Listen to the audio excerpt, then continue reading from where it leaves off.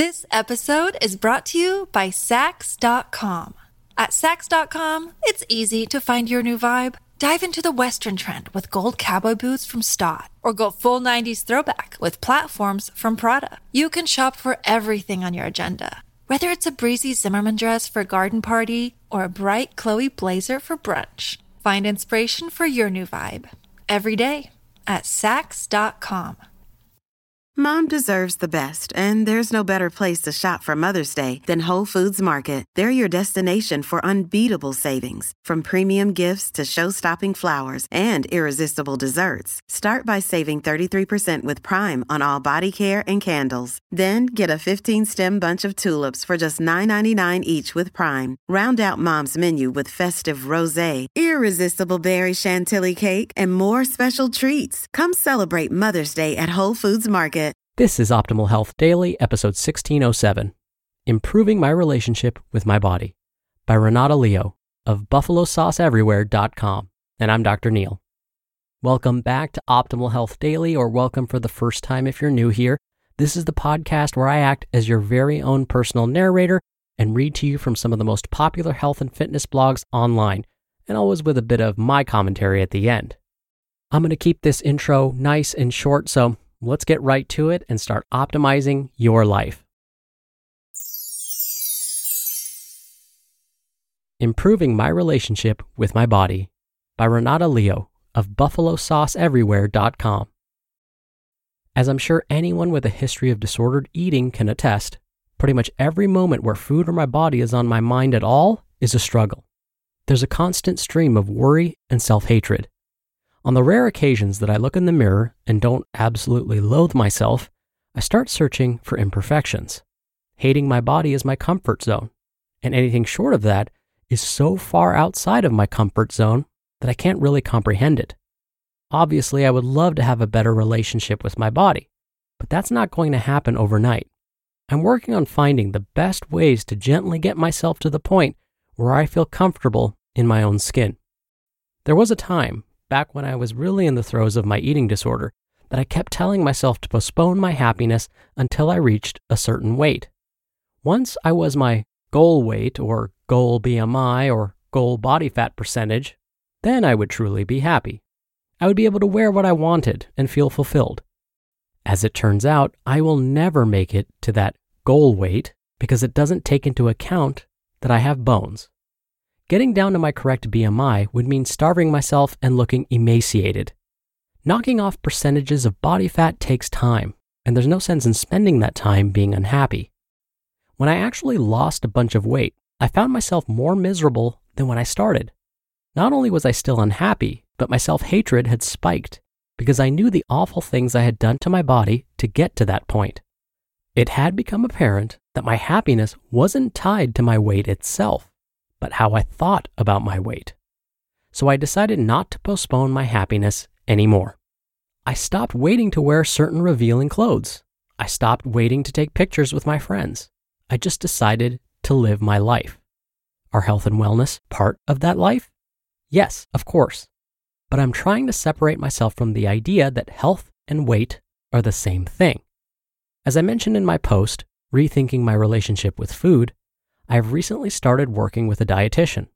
When I started my wellness journey a few months ago, I realized that I was only standing in my own way if I didn't use all of the tools at my disposal to get myself on track, both by understanding what healthy thoughts around food are and understanding what healthy food is for my body. The more I talk to my dietitian, Kelsey, the more I learn, not only how I should be eating, but what my internal monologue should sound like. So instead of my internal monologue sounding like me saying, "How could you eat a cookie, you fat ass?"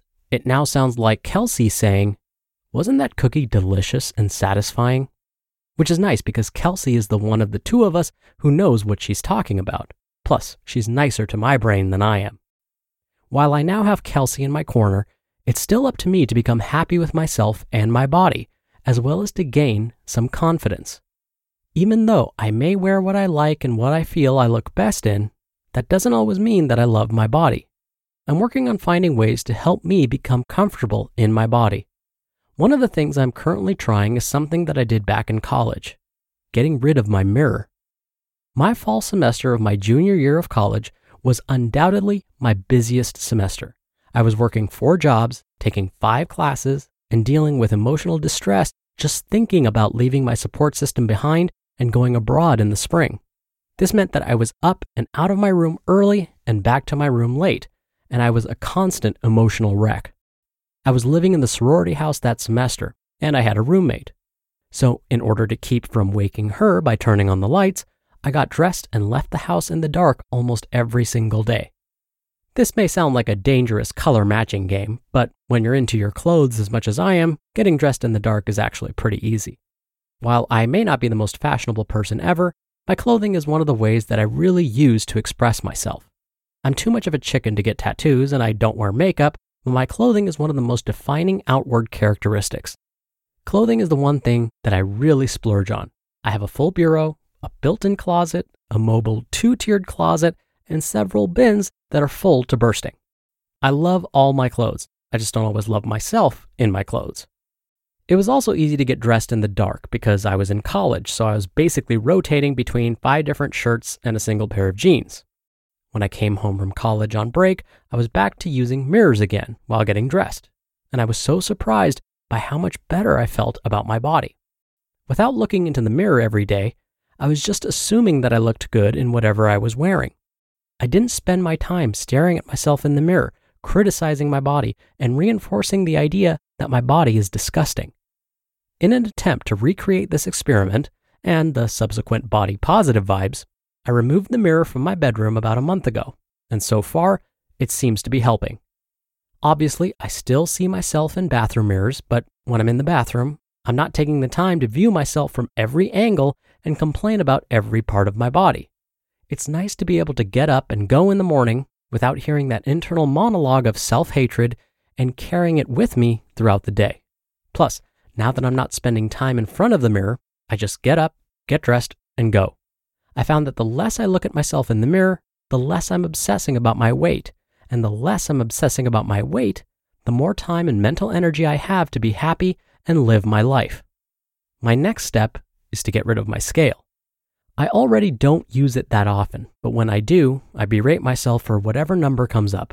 Honestly, if I'm exercising regularly, eating well, and staying hydrated, I don't know what an arbitrary number could tell me about my health that I don't already know. I also recognize that numbers games are dangerous when it comes to eating disorders. When I assign numbers to any part of my eating experience, I will automatically try to get that number to 0. Be kind to yourself and to your body, because that's more important than any arbitrary number you could assign to yourself. If you can, hide your mirror and scale for a few days and see how you feel. Sometimes all it takes is a break from that self-degrading voice to make you see yourself a bit more clearly.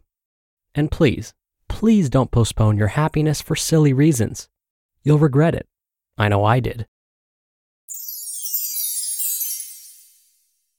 You just listened to the post titled, Improving My Relationship with My Body by Renata Leo of BuffaloSauceEverywhere.com. We're driven by the search for better, but when it comes to hiring, the best way to search for a candidate isn't to search at all. Don't search, match with Indeed. Indeed is your matching and hiring platform with over 350 million global monthly visitors and a matching engine that helps you find quality candidates fast. Ditch the busy work. Use Indeed for scheduling, screening, and messaging. 93% of employers agree Indeed delivers the highest quality matches compared to other job sites.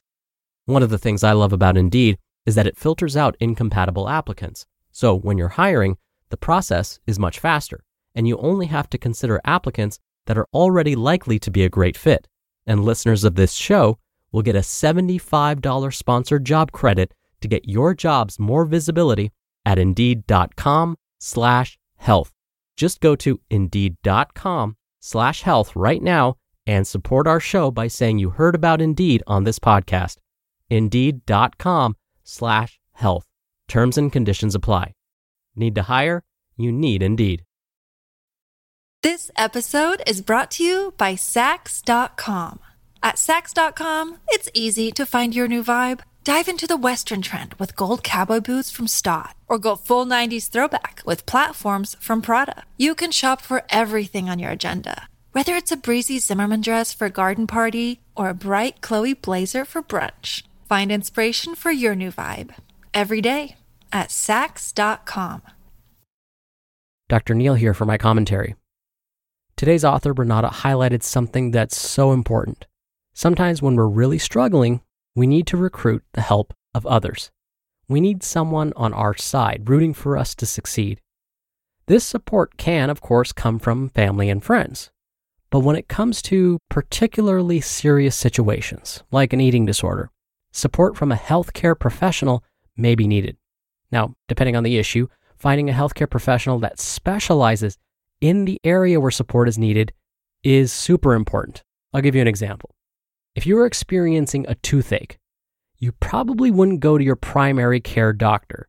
You would go to someone that specializes in treating toothaches, like a dentist, right? When it comes to dealing with eating disorders specifically, I'll share a secret with you. Not all registered dietitians have expertise with helping those that experience eating disorders. Being a registered dietitian myself, I can tell you that I would not feel comfortable treating a patient that is experiencing an eating disorder. That's because most of my experiences as a practicing dietitian was with weight management and type 2 diabetes. So I am thrilled that today's author, Renata, was able to find a dietitian with the right experience. If you or someone you know decides it's time to find a healthcare professional for some support, be sure to do your homework and make sure they have experience treating that specific condition. All right, that's it for today. I hope you have a great rest of your Tuesday. Thank you so much for listening. Thank you for sharing the show with someone. And I'll be back here tomorrow as usual. So I'll see you there where your optimal life awaits.